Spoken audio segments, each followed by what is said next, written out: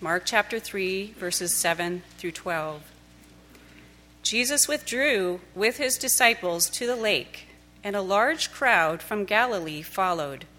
When they heard all he was doing, many people came to him from Judea, Jerusalem, Idumea, and the regions across the Jordan, and around Tyre and Sidon.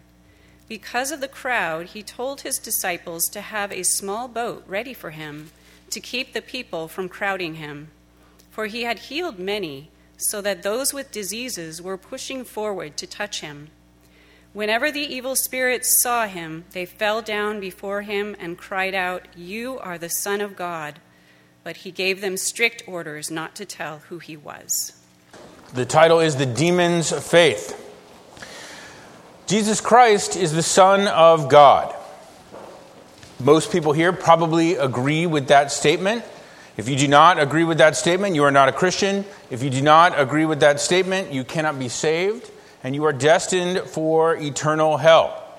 As Jesus himself said in John 14:6, "I am the way, the truth, and the life. No one comes to the Father except through me." Now, so far, that should not be highly controversial, at least not within a church. But the surprising truth of our passage from Mark 3 this morning is that agreeing that Jesus is the Son of God is not enough. It's not enough to save you. More is required. My simple proof, even the demons, the evil spirits in our passage this morning, even they say to Jesus, "You are the Son of God." Yet they are not saved by their admission. They remain condemned. But as it is with these demons, so it will be with many people who call themselves Christians. That is, many people who agree that Jesus is the Son of God are not born again. They agree with this truth, but remain unregenerate. They will be very surprised on that last day when they stand before him, before the Lord Jesus, saying, "Lord, Lord," only to hear, "Depart from me, I never knew you." They will be like the wedding guests without the wedding clothes, speechless and cast out. They will be, as our pastor has said, they will be surprised by hell. So more is required than just saying, "You are the Son of God." What is that more? It is saving faith. It is entrustment, submission of our whole selves to the Lord Jesus Christ, and reliance on his perfect righteousness alone. So let us start with the basics. Jesus Christ is the Son of God. He is the promised Messiah. As far back as Genesis 3, God promised sinful man that a Savior would come to crush the head of the serpent. Now, many promises of this Savior are found throughout the Old Testament, including Daniel 9, Deuteronomy 18, Ezekiel 37, Micah 5, and many, perhaps most, of the Psalms. The book of Isaiah is especially rich in messianic prophecy, foretelling the virgin birth of Emmanuel, God with us, in chapter 7, foretelling his rule, chapter 9, and his substitutionary death in our behalf, in chapter 53. He is the one who will lead us to and on the highway of holiness, found in chapter 35. Now, Jesus himself is this promised Messiah. He is very God. He said so. In John 8:58, he said, "Before Abraham was, I am," clearly invoking the I am, the name of God from Exodus 3. In John 10:30, he says, "I and the Father are one." John 5:18 says Jesus made himself equal with God. And in John 5:19 through 23, Jesus repeatedly refers to himself as the Son, not a son, the Son, taking on the messianic mantle. And we see him doing a number of things that only God does or can do. We see him claiming God's glory for himself, John 17:5. God does not share his glory with another, and yet Jesus claims this glory for himself. Jesus receives worship. In Matthew 14:33, worship is reserved for God alone, and yet Jesus receives it. He forgives sin, Mark chapter 2. Only God can forgive sin, and yet here is this Jesus forgiving sin, and he taught with authority, Mark 1:22 and Matthew 7:29. See, the teachers of their time taught about the Word, but Jesus, the Word made flesh, came and taught with authority. He did a number of things that were reserved for God alone, but he also expressly claimed to be God, to be this Messiah. In Matthew 16, he asked his disciples, "Who do you say that I am?" And when Simon Peter answered, "You are the Christ, the Son of the living God," Jesus did not say, no, you've made a mistake. Rather, he said, "Blessed are you, for this was revealed to you not by man, but by my Father in heaven." Affirming that statement, he is the Christ, the Son of the living God. Jesus said, "All authority in heaven and on earth has been given to me." Matthew 28:18, all authority. And when the high priest charged Jesus under oath to tell, "If you are the Christ, the Son of the living God," Jesus said, "Yes, it is as you say, and you will see the Son of Man sitting at the right hand of the Mighty One in heaven." Matthew 26. He told them that he would be betrayed, given over to the chief priest, crucified, and raised on the third day. Matthew 20. He said it, and it happened. So it's as clear as can be from the Holy Scriptures, Jesus Christ is this promised Messiah. He is very God. He is not some mere prophet. He is not merely a good man or a great man or even the greatest man who ever lived. He is not a mere servant of God or an under God. He is not the first created. He is not a super angel. He is God, uncreated, the eternal Word. He was there in the beginning. He was with God, and he is God. As Colossians 2 tells us, all the fullness of the deity exists in him in bodily form.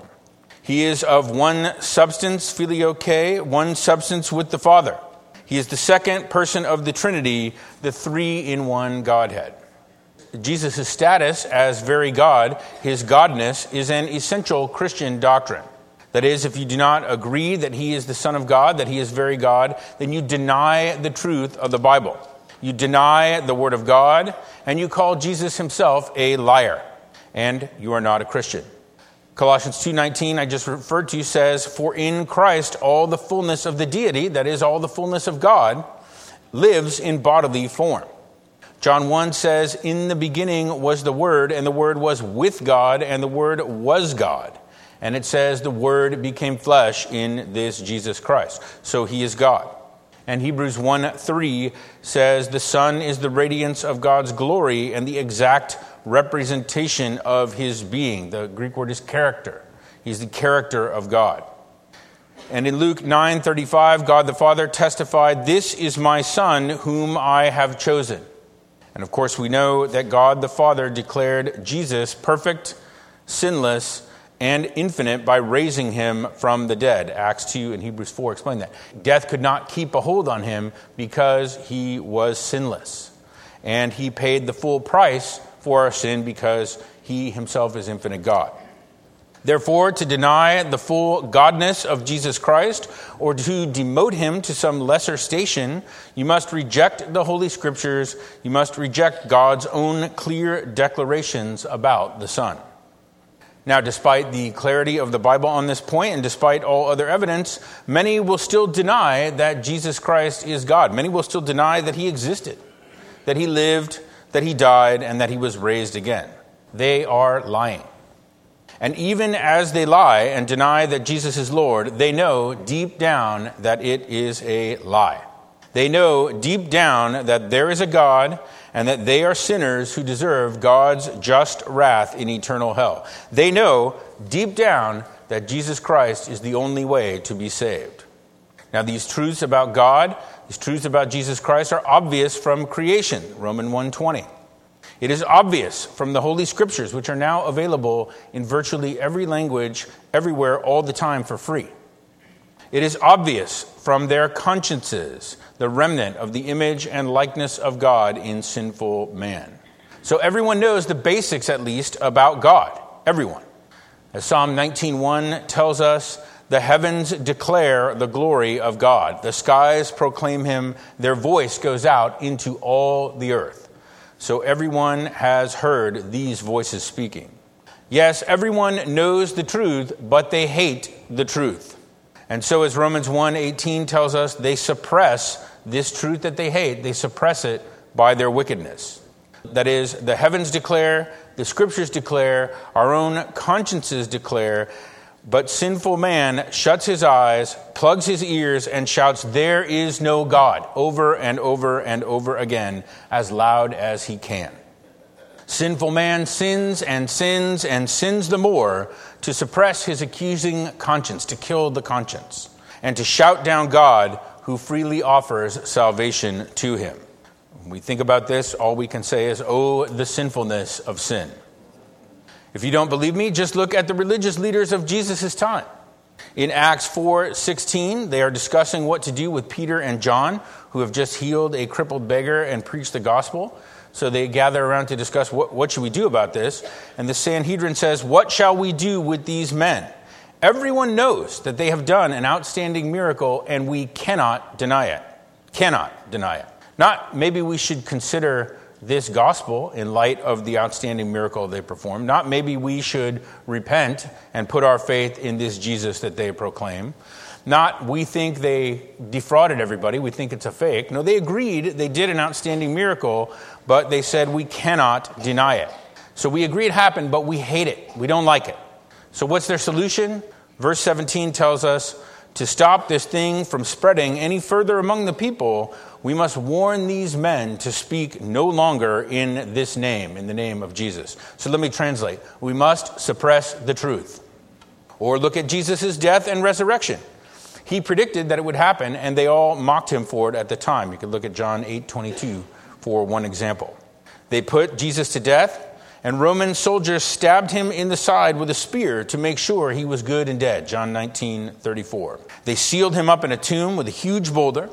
They posted a guard so that nobody could steal his body and claim that he rose again. Matthew 27. And what do they do when all he predicted, all he foretold came to pass? What do they do when the soldiers come and report all that happened? The tomb is empty, the stone is rolled away, the grave clothes are there folded, but there's no dead man inside. Matthew 28:12. It says, they gave the soldiers a large sum of money and told them to say, his disciples came during the night and stole him away while we were asleep. In other words, they bribed these soldiers to lie and to cover it up and to suppress the truth. Yes, the sinful mind is indeed hostile to God. Sinful man hates God's authority, and so he lies to himself and to everyone else, saying, there is no God, so I can do what I want. Now, although the devil and his demons know that there is a God, they still lie to you about it and try to convince you that the holy God they hate is not real. See, the devil is a liar and the father of lies, John 8:44. He hates God, he hates God's people, and he is determined to spend his considerable talent, his considerable guile, and his supernatural power to destroy as many as possible. The devil lied to Adam and Eve in the garden, plunging the world into sin. His lies, you will not surely die. You will be like God. God is against you, but I'm for you. I'm the one who's going to lead you to the good way, he said to them. He lied. He knew it was all false when he said it. He knew they would surely die. He knew they would not be like God, but he lied to them because he wanted them to surely die. And it's not just he lied in the garden. He said to Job, through Mrs. Job, curse God and die. He said to Jesus through St. Peter, don't go to the cross. It's not the good way to go. Lies, lies, lies. So I say, don't be like Adam and Eve, and don't believe the lies that the devil is peddling. Look at it this way. The devil who is telling you these lies doesn't believe them either. So why should you? So maybe by now you agree that Jesus Christ is the Messiah, part of the eternal Trinity, the Godhead, that he is very God of very God. In other words, perhaps you agree, at least you should agree, that this Jesus is the Son of God. Well, if so, understand that you are only halfway there. Your agreement without more cannot save you. No more is required. So agreeing that Jesus is the Christ does not save you.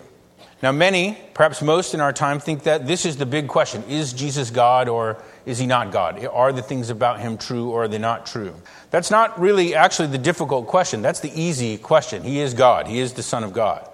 As we see in our text this morning, this argument that Jesus is the Son of God is not really even the subject of dispute or controversy. Even the evil spirits, the demons, even they agree, God's sworn enemies agree, you are the Son of God. It says right here in verse 11, whenever the evil spirits saw him, they fell down before him and cried out, you are the Son of God. So they not only confess this, but they're subject to his authority. They fall down before him.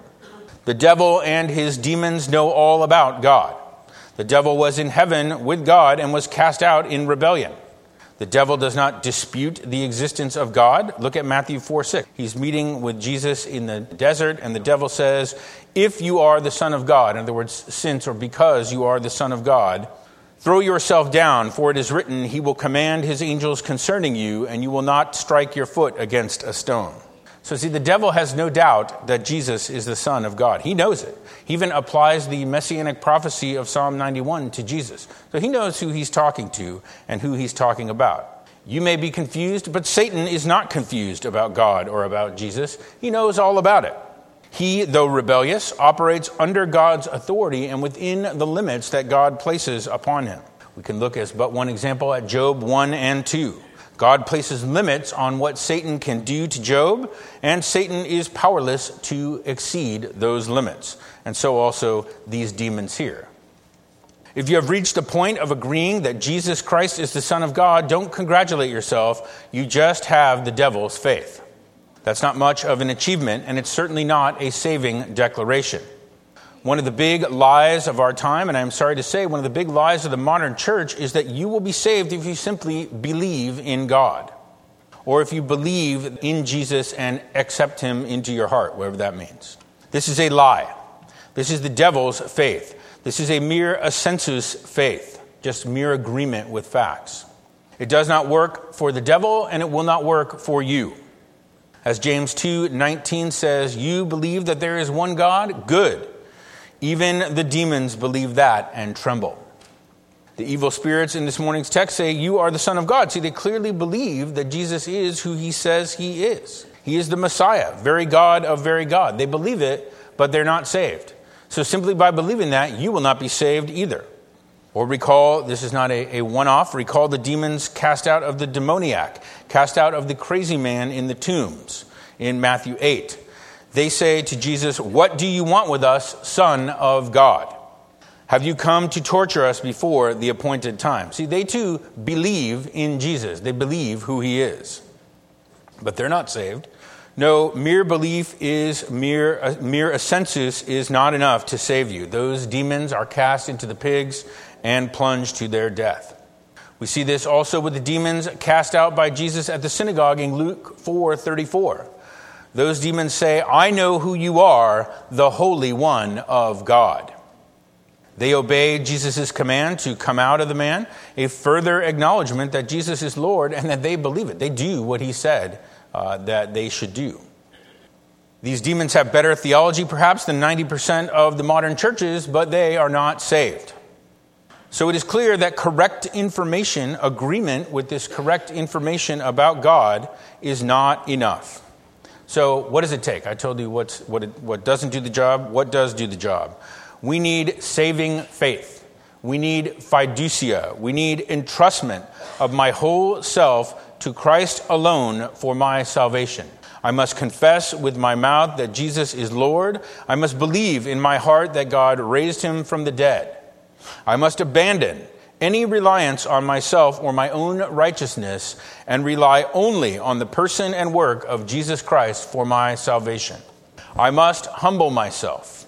I must bow my knee to Jesus Christ and cry out, have mercy on me, a sinner. I must declare him to be my Savior and my Lord, and declare myself to be his obedient servant, his bondslave. I must repent of my sins, confessing and forsaking them, and purposing to walk in obedience to my new master, the Lord Jesus.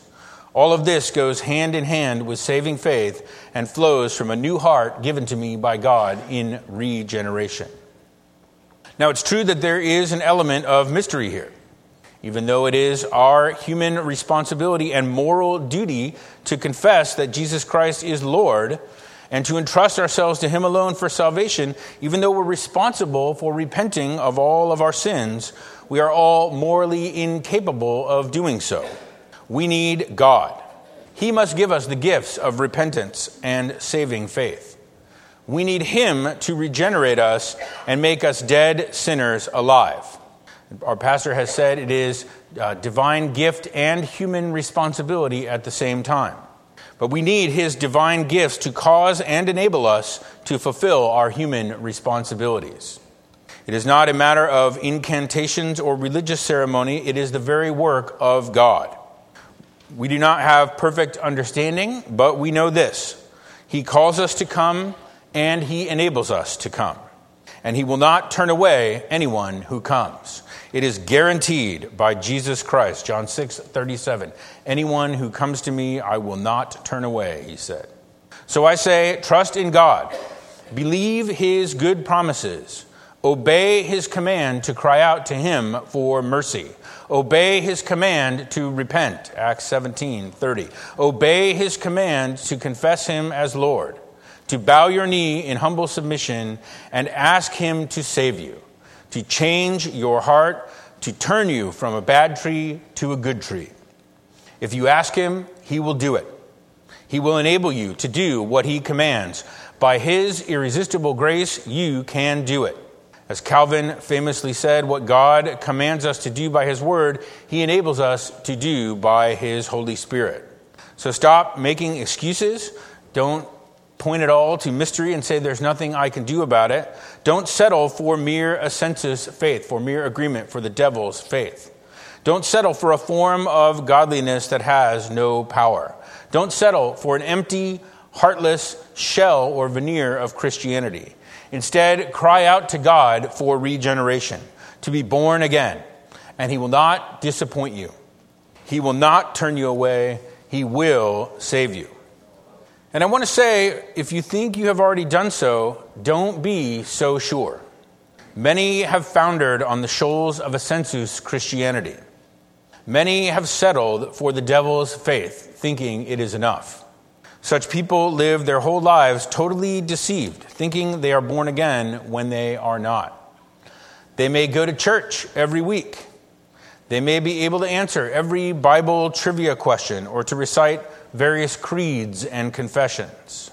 They may have a Greek New Testament or a degree from Bible college. They may even be so holy as to be on the worship team. They may even be leaders or elders or pastors. None of these things, none of these positions can save you. Only true saving faith, fiducia, a product of regeneration by the Holy Spirit of God, only this can save you. Without it, you will be damned and deceived. Such counterfeit Christians will be very disappointed and surprised, as I already said, when they face judgment, crying out, Lord, Lord, only to hear, depart from me, I never knew you. That's not just a story. That's going to happen to some people. Make sure it doesn't happen to you. As one example, we can look at our crowd in Mark 3. There was a big crowd that came to Jesus. Now they seem very, very spiritual. They follow Jesus from all over the place to a remote location, verse 7. It shows they had some desire to be near Jesus. They came from all over the place, verse 8. It's difficult to travel in that time, and yet they came from all over the place to a remote location. They even crowded around Jesus to the point that he had to teach from a boat. So they were so eager to get to him that he had to go teach out in a small boat. But I ask, what were they really there for?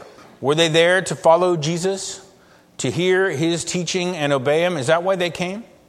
It's very likely from the parallel passage in Luke 6 that this is where Jesus taught about the Beatitudes, loving one's enemies, about avoiding hypocrisy, about knowing a tree by its fruit, and so on. But interestingly, we are not told that any of these people were born again, that any of these people were saved, or that any of these people became his followers. Maybe they did. Maybe some did. Maybe not. But we're not told that. We are told in verse 10 that many were healed of various diseases.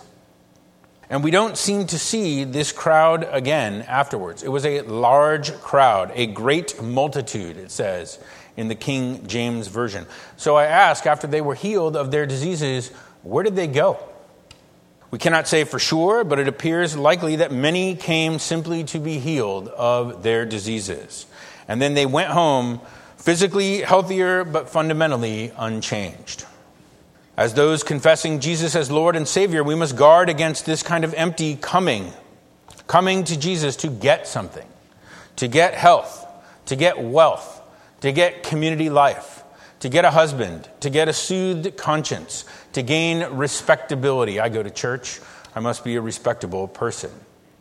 If, as some of those, you come to Jesus to get healed of your worldly problems, if that's what you're doing, you too have been deceived.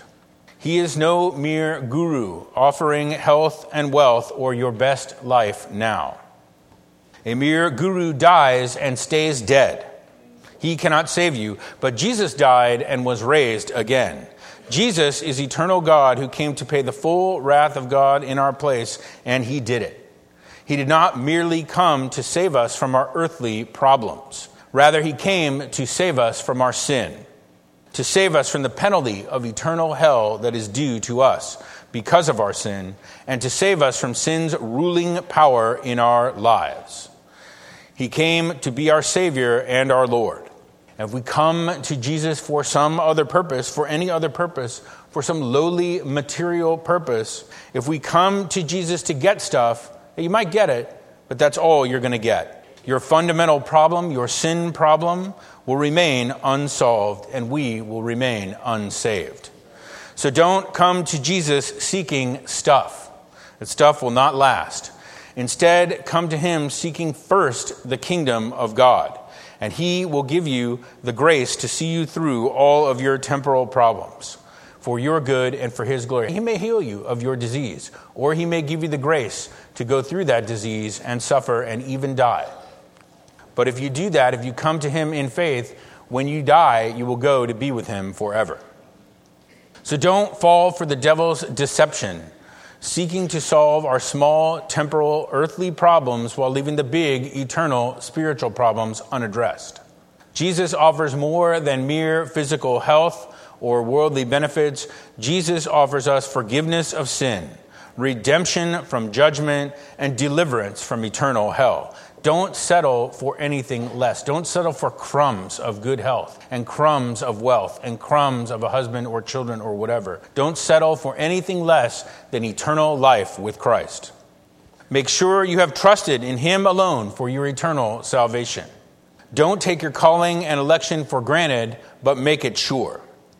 Commit to live for Jesus today and tomorrow and every day for all your days of this life. And ask yourself, it's good to test ourselves. Ask yourself, did I obey Master Jesus today? Not to earn my salvation, not to get credit from him, but to thank him for saving me.